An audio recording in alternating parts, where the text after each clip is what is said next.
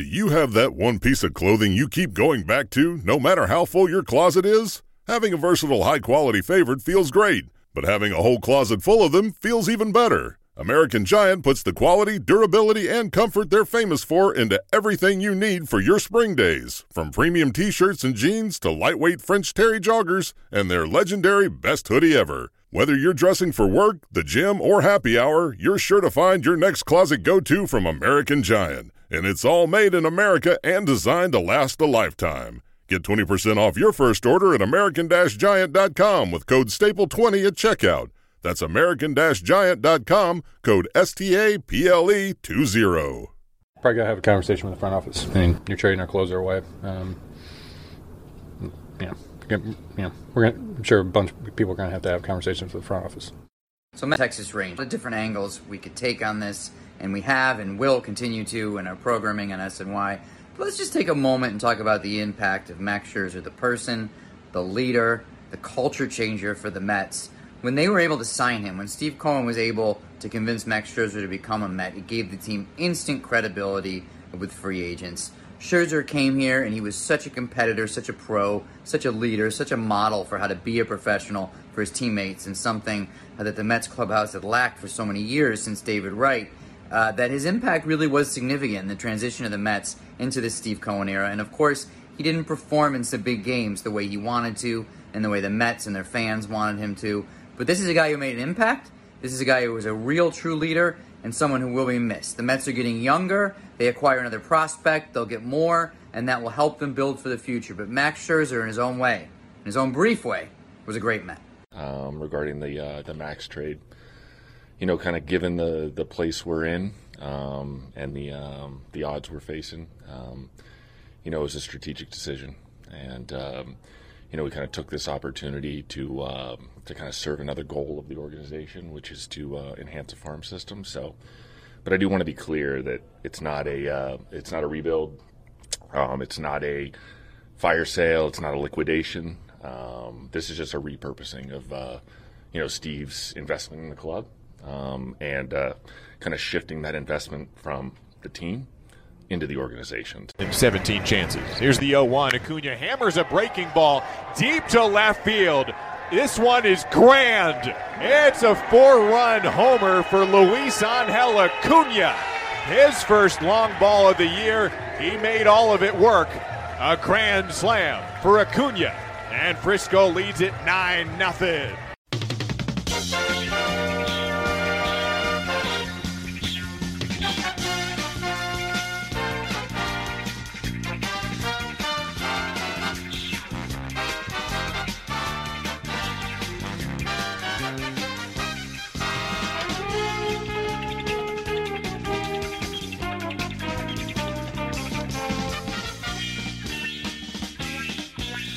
It's another edition of the Talking Mets podcast here on this Sunday, July the 30th, 2023. Of course, I'm your host, Mike Silva. You can check me out all the time at thetalkingmetspodcast.com. Send me a tweet at Mike Silva Media, and do the show on Apple Podcasts, Spotify, pretty much whatever podcasting service you desire. If you want to interact with me, Mike Silva at talkingmetspodcast.com. No G.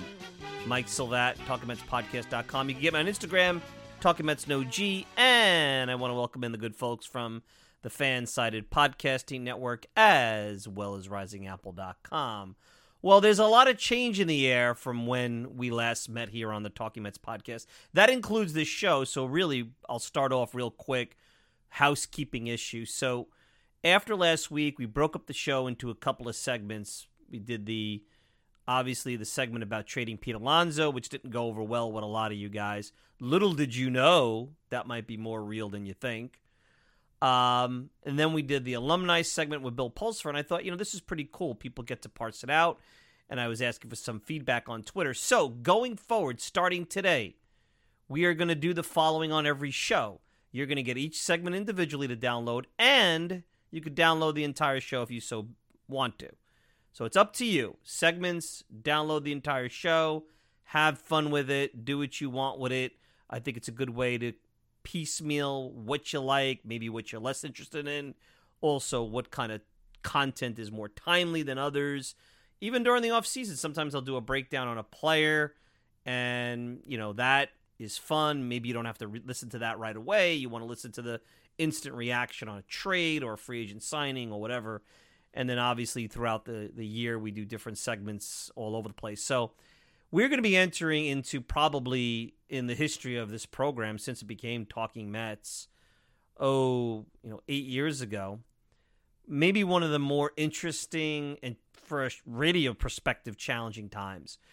You all know what happened over the last 24 to 48 hours. Well, 72 hours. David Robertson trade was the first shot at the bow that the Mets were not going to try to beat the odds, despite what Fangraphs had out there, them being about 17 to 20% probability to make the playoffs. I think you and I, look, let's just rewind a little bit back to the Subway Series Tuesday night. Justin Verlander goes out there. Mets win a great Subway Series game 9-3. Yes, they lost the second game to Carlos Rodon. But after splitting the games in Yankee Stadium, you would think Nats, Kansas City, chance to win 6 out of 7, maybe all 7, get back to 500 perhaps or close to it, and away you go into August. There was a small glimmer, I think, in everybody's mind that the Mets were going to stand pat. And look, I have been in the camp. I told you this all last week, all the way back to when it looked like selling was going to be a possibility. I'm not really interested in gifting players to other organizations for just some lottery ticket or for some middle reliever.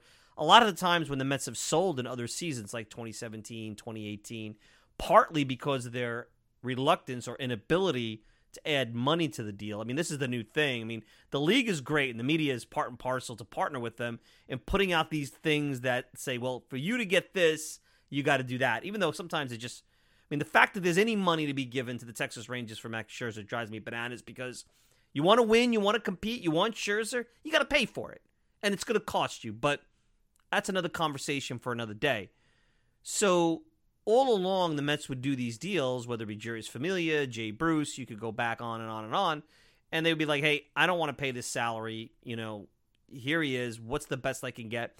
And sometimes you would get, a piece, but let's face it, Steven Nagosic, who was one of those pieces that was acquired in one of those deals, I think it was the Addison Reed deal, it's a 4A guy. I mean, it's a lottery ticket that more than likely, or a scratch off that more than likely when you uncover what it's not worth much. Maybe it's worth $1, maybe it's worth a couple of bucks. Very rarely is it a win for life. So I'm like one of those guys that are like, hey, I'm not into doing that because they're already over the luxury tax. How much money are they going to save? I mean, it isn't my money. I know it's Steve Cohen's money, but knowing the owner, knowing the situation, at this point, you're so far into the deep end of the financial pool. Like, there's nothing other than stripping the whole damn thing down that is going to save you. But then I listened to the rationale behind the Robertson deal, and that one didn't bother me. Look, it's a closer. There are other guys that could go out there and get 3 outs in the ninth. Not as good. It definitely decreases the probability of them making the postseason or making any kind of run. But look, I get it. The guy's a free agent. You can re-sign him back, similar to what you did with Jay Bruce all those years ago. And I understand it. And the Mets gave you some of the process of these kids that they got from Miami, Marco Vargas and Ronald Hernandez, where whether they're using TrackMan or analytics, bat-to-ball contact analytics, that these are guys that maybe lottery tickets that are a little bit better than your average scratch-off here. Let's put it that way. Still, you don't know. These guys are probably 5 years away. Hey, maybe they're assets just to go out and acquire Juan Soto at some point. That could very well be it. Marlins don't have the best farm system, and so on and so forth. By the way, I should have done this properly, from a radio perspective. We will hear more about these prospects because I think, comparison to the Scherzer trade, these two guys are less known. But Eli Sussman from a very reputable Marlins site called Fish on First is going to be joining me later on in the program, and you'll hear a little bit about what the Marlins' perspective is on these kids. So anyway, so that happens, and look, I figured, okay, if that's the case, it's going to be Canna, Pham, maybe Brooks Raley, maybe Ottavino. I could live, although I think that some of these guys are good pieces for the 2024 club. I have been consistent time and time again that you signed Scherzer, you signed Verlander, and you gave them 2 to 3 year deals, depending on how you look at the options, to be part of a bridge to a better day from a prospect perspective, but you want to compete and win at a high level, and the only way you could do it is with that dynamic 1-2 punch at the top of the rotation. So then I'm out yesterday, and I'm not in a great sell area, and all of a sudden I get an alert from Mets Fix, the great Jeffrey Ballone, our good friend, he's been on the program, that there's a deal for Max Scherzer that's been agreed to between the Mets and the Rangers, and I'm like, well, wow, now I'm trying to get sell signal, I'm trying to figure out the Rangers' top prospects, I'm texting a friend in baseball, and, everybody wants Jack Leiter. Nobody knows what Jack Leiter really is other than he's Al's son, and they love Al. So I love how fans make trades. I saw people say, this Jack Leiter's not in this deal, it's a horrible deal. Like, Jack Leiter hasn't really been that good. He's just not that good right now in the minor leagues. I'm not saying he won't be something, but he's not that good. Took his father a long time, by the way. Took his father almost 7 or 8 years to get going. That was a different story. There were injuries and everything like that. And the ironic part is it never even hit me when I see this Luis Angel Acuna. I saw the name Acuna. I never thought that there was a relation. I don't pay attention to the minor leagues that in depth, and certainly not the Rangers' top prospects. But when I see that, and then the emotions of it's on, it's off, Scherzer needs some financials worked out, and I thought my mind is blown that not only is Steve Cohen paying about $32 million of this deal, but also he's saving money on the deal. They were doing the math about how paying into this is still saving money because the money that, obviously the $22 million or so that the Rangers are picking up is really a 90% tax, so it's close to, $40-something million. So they're saving some money, this luxury tax money there. I get it. But you heard the commentary, and I didn't really buy too much into Scherzer after his last start against the Nats about I need to talk to the front office. It certainly was a shot at the bow to this team that Robertson was traded. I think because the bar has been lowered on the 3 wild card scenario, that the clubhouse really never thought that they weren't going to do anything but go for it. Maybe some guys around the fringes. But I think as they got closer and as they had this soft schedule, which they've already taken advantage of, 3 out of 4 to the Nats this weekend. Now they go to Kansas City, 50-55 on the year. They figure, hey, we're going to probably be around the rest of the year because all the conversations, when Cohen is having these conversations, when he's recruiting these big free agents like Verlander, like Scherzer, part of that is that we're going to contend every year. We're not punting. We're not rebuilding. We're not doing any of that. Not to mention a guy like Lindor that's got a long-term contract in here, and Pete Alonso, who is up for free agency after next year. So when you see the Robertson thing, that raises your eyebrow and starts to get you anxious. But, and you could hear it in all the clips that you've heard out there, when they get to the clubhouse yesterday afternoon to play the Nats, middle afternoon, and they hear that they're, co-ace, if you want to call him, and whether you like the way he's pitched this year or not, he's their co-ace with Verlander, has been traded. Well, now this gets serious. And the R word, something that we have talked about on this show before. We talked about it recently. We talked about it last year. We've talked about it throughout the point in time when Scherzer was signed to a short-term deal, with DeGrom's opt-out, with Verlander signing last December to a short-term deal, that there is a possibility once this thing sees itself through with these contracts, with these pitchers who are 39, 40 years old, that the Mets might be in a position where they're not that good. And it may take a rebuild at that point to get back to where you want to get. You can't just spend money every year and put together a competitive team. I think you could put together a team that could compete for a wild card in a 3 wild card scenario where 85, 86, 87 wins will do it. And if you go back to wild card history and you look at the standings going back 20 years, more than likely, if you win about 85 games to 87 games, there's a chance you're going to be in the playoffs. I mean, the history is the history. Unless something really crazy happens, the history is the history. So now you're looking at a situation where how can you not think it's a rebuild? And look, Billy Epler could go in there and use all this, and I told you guys this last deadline. Billy Epler is inside baseball, Mr. Probabilistic Outcome, and he is not charismatic. He's bland, he's direct, he's a lot of inside baseball verbiage. When things are not good, I warned everybody, He's going to be the target. And sure enough, things haven't been good. And the way his lack of charisma, or maybe his inside baseball bluntness, doesn't really impress anybody. It creates a lot of angst with the fan base. But for him to say it's a reboot instead of a rebuild or a transition, whatever word you want to call it, look, I have news for you guys here on this program. If it walks like a duck and it quacks like a duck, it's a duck. Maybe it's not a tear-down 5-year rebuild we're facing here right now. But there's a lot of smoke about the Mets taking a number of offers of Verlander. It looks like they're very motivated to pay down money in a big way. So if a team like the Dodgers, a likely spot that with a page 6 wife like Kate Upton, which Verlander has, that they'd love to go, a team that was in the mix when Verlander was looking to sign. The Mets beat the Dodgers twice to free agents. First with Max Scherzer, second with Verlander. By the way, Ohtani would be number 3, and I don't know if that's possible now after what happened. But seeing that, you have to think that there is a likelihood that Verlander's last start was today. Maybe trading him to be more complicated because you've got an option, not just next year. Scherzer was kind of a free agent. He had that option. So it's a little bit more complex doing the Verlander deal. But you have to start to say, players aren't stupid.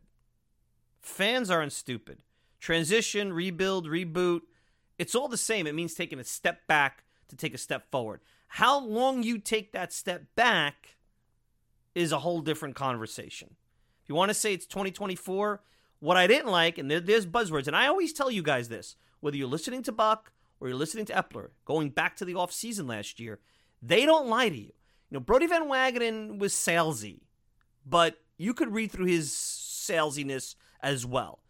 There was a lack of forthrightness in Sandy Alderson, and Omar Minaya was not a good public speaker. But these guys, Billy Epler, he doesn't lie to you. And when he says next year that they're not going to have as much pressure, that they're not going to be in the same position that they've been the last couple of years, which is kind of World Series or bust because of the age and the free agency and the Cohen money, that tells you they're taking a step back. And even David Lennon wrote that they'll probably be a little bit more conservative in the free agent market. And quite honestly, when you start to look at the roster for 2024, all right, and you have, forget this Luis Angel Acuna and what he could be in the offense, a good, at the very least, he might be a good, I don't want to say component piece, better than that, a solid offensive piece. In the McNeil mode, maybe you could look at. Borderline all-star, very productive, tons of speed, versatility, great aspects about him to get excited about. You look at this roster, and you trade Verlander, no Scherzer. Carrasco's gone, he's out there. You got, sure, you have some of the young kids that we've talked about that, possibly could hit the rotation, the Vazels, and Blade Tidwell at some point. You've got Tyler Stewart, Dominic Hamill, Christian Scott. They're interesting. Maybe 2 of those 5 guys could make an impact, but I don't know if you could count on them for next year. And you got to think they're going to be back in the rotations types, 6 or 7 in a pecking order, similar to what McGill and Peterson kind of were as they came up. I mean, who's going to pitch for this team next year? You got Kodai Senga, maybe Jose Quintana if they don't trade him, and question mark. And by the way, you and I know you need to go 6, 7, 8, 9 deep to even remotely have a shot at competing. And the Mets don't have those guys that are big league ready. This could be ugly. I mean, if they trade Verlander and Quintana in the next couple of days, do you know how ugly this is going to get in the next 2 months? Now, is that a retreat? Is that a reboot? That's what rebuilding teams do. They get clobbered. And then maybe they get a top 10 pick next year, and I don't know how that works. Off the top of my head, I know that there's the luxury tax, and unless the Mets are going to strip it down, which they're saying they're not going to do. So they're taking money from Peter to pay Paul, which is the big league team, to put it into the farm system. Now, easily the Mets could go out this winter and use some of this capital to go acquire Juan Soto. And then all of a sudden you're looking at the whole thing differently, like, wow, they're smart. They're not looking to punt. They're just looking to take assets and move things around. And I could see that happening. Yeah, you could go out and say, Mike, but there are free agents. I mean, could you rebuild the rotation again if you trade Quintana and Verlander? I mean, you'd have to build basically 4/5 of the rotation. I mean, Aaron Nola, James Paxton, Luis Severino, Blake Snell, Julio Urias, they're not taking 2 or 3 year deals. These are 5-year deals these guys are going to get. Now you're starting to add payroll and risky contracts for pitchers. You know, Scherzer was risky. When this first came out, if you go back and listen to that show when he signed, I was more in favor of taking $43 million and split it between Gausman and Robbie Ray at that time. Gausman's been pretty good. You know, I was looking for them to spread the money out.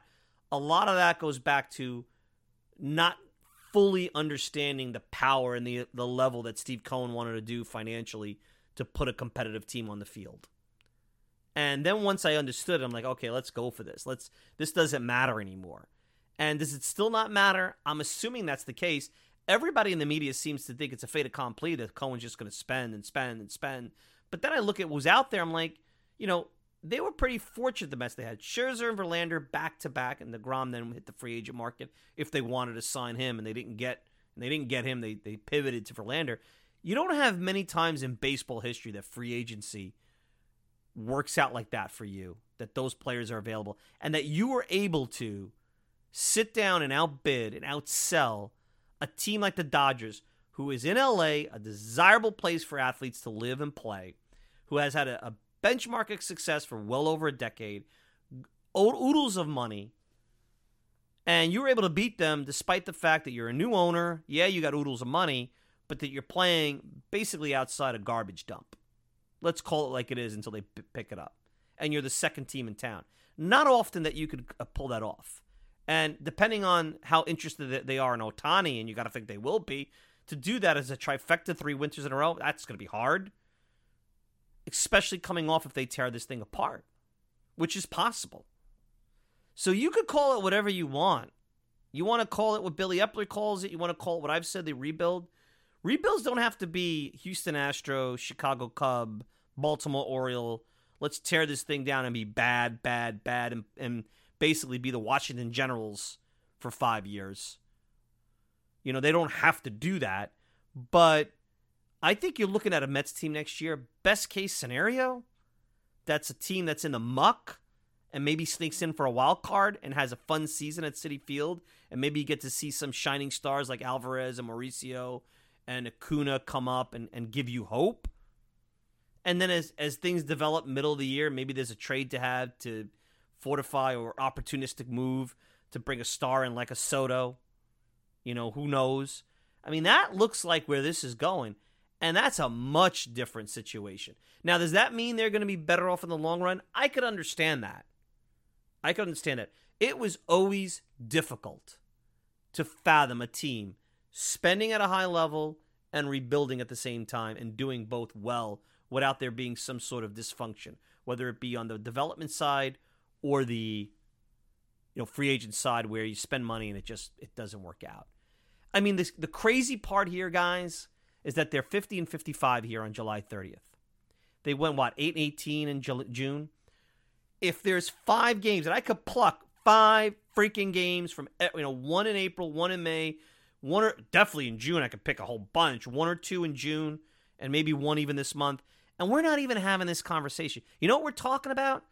Like the Chicago Cubs, who basically did what the Mets couldn't do, which is a team that reeled off, they reeled off, 8 or 9 in a row, and now they're in a race. That's what you were waiting for the Mets to do. It never happened.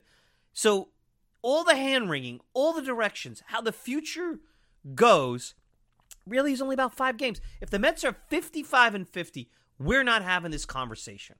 We're just not. And that's the crazy part about it. And that's where you're really looking at this and you're hoping that the plan isn't a fly-by-seat-of-the-pants type of thing. We know that Cohen wants a farm system. He's made it clear from day one. We know he wants to win. No other time in the history of baseball have you been able to do both, and they've tried to do both.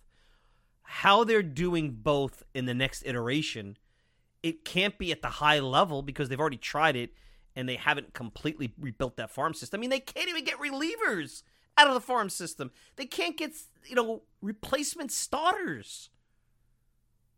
You usually have to take a step back, and they kind of are preparing you for that. What do I see over the next couple of days? Nothing would surprise me at this point. You guys all laughed about trading Pete Alonso, but if I'm Pete Alonso, you don't think he's going into that front office and saying, hey, I know I can't do a darn thing. You have my control for another year. But I was thinking about talking about an extension with you this winter. But now you're rebuilding. Do you think Pete Alonso is going to re-sign here if they're 72-90 next year? And you're waiting for Christian Scott and Tyler Stewart, or God forbid those 5 names I threw out earlier, Hamill and Blade Tidwell, are stinking up the joy to Double-A. And you have, what do you think you're going to do? You think you're going to sign Scherzer and Verlander types every offseason? You can't do that. They don't come available. So this is a interesting time. And I think anybody who's sitting back and knows 100% what's going to happen next is lying. Anybody who says in the media or fans, they're just going to go out and spend this offseason, you don't know that. And by the way, you could spend. It doesn't mean you're going to get the right players. You had a guy, for all the criticism that has been hurled at Scherzer, I 1,000% agree with Andy Martino. He was similar to Pedro Martinez back in 2004 with Omar Minaya. He signaled to the rest of the sport the Mets can play with the big boys. Yeah, maybe he was not on the right side of 30, just like Pedro, but you figured he had enough in the tank. He came here. He had an attitude and a mentality that had been missing for so long, and they needed it. It was so much this, cloud over this team's head that you needed special players to break through that yoke I keep talking about that nobody believes, but I believe, well, at least 50% of you believe based on the poll on Twitter, that it exists. And yeah, maybe this year, the oblique, the sticky bullshit, excuse me, I shouldn't have said that, bleep that out. All the nonsense that's out there. I usually never curse, man. I really got fired up. All the, the little things, the neck and the aches and pains. And he was in an interview with Tim Healy the other day. He said that he's feeling great. He doesn't know why he's not executing the way he's supposed to execute. Because Father Time wins all the time. And we didn't expect it to be this quick. But you could have saw a scenario where third year was not going to be good. But you figured you'd get a high level the first 2 years, and you just didn't get it past, really, August of last year. You got 4 or 5 really good months. He's not a horrible Met. Last year, his statistics from an advanced perspective, wins above replacement, was as good as Noah Syndergaard in 2016. And that's with him missing 2 months on the shelf.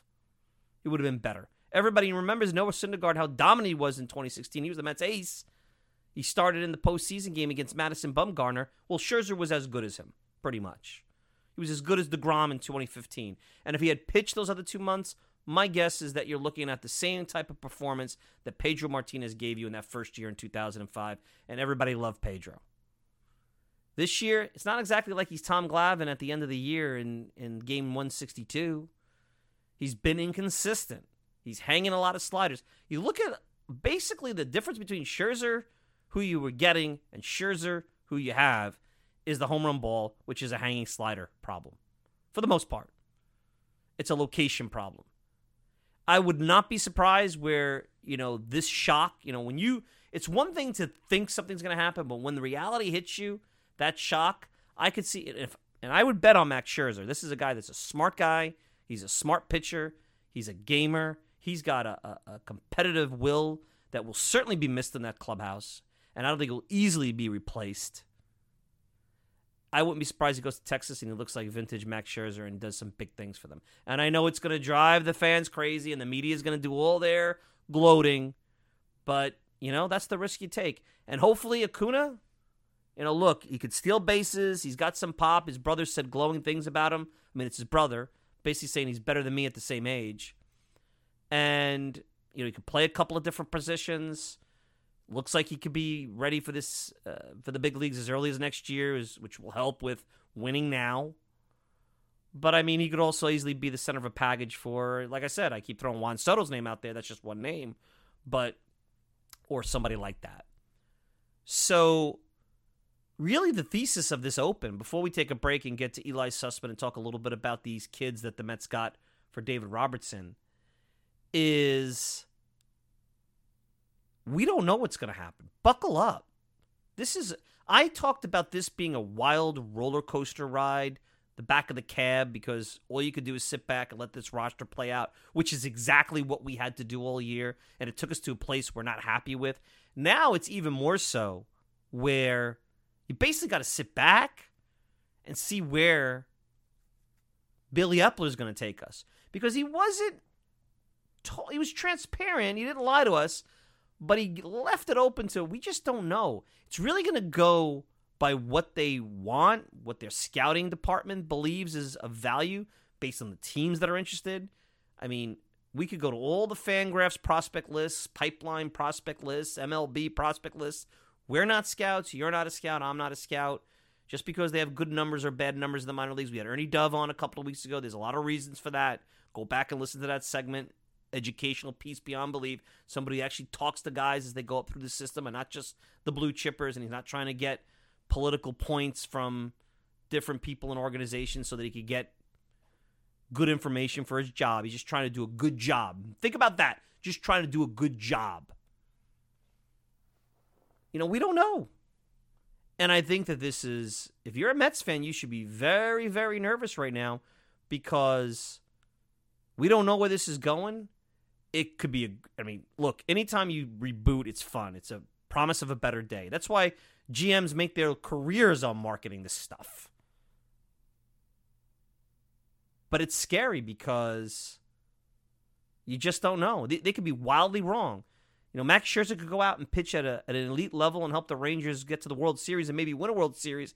And you think to yourself, well, he could have done that in 2024 for the Mets. Maybe they get close and they sneak into the playoffs this year. You think anybody would want to play the Mets in the short series? Unlikely. I get it. Very unlikely. And I've done them, so I'm not saying that I was banking on that. There was a part of you, though, don't lie, after the first game at Yankee Stadium, that was thinking, all right, this is coming around.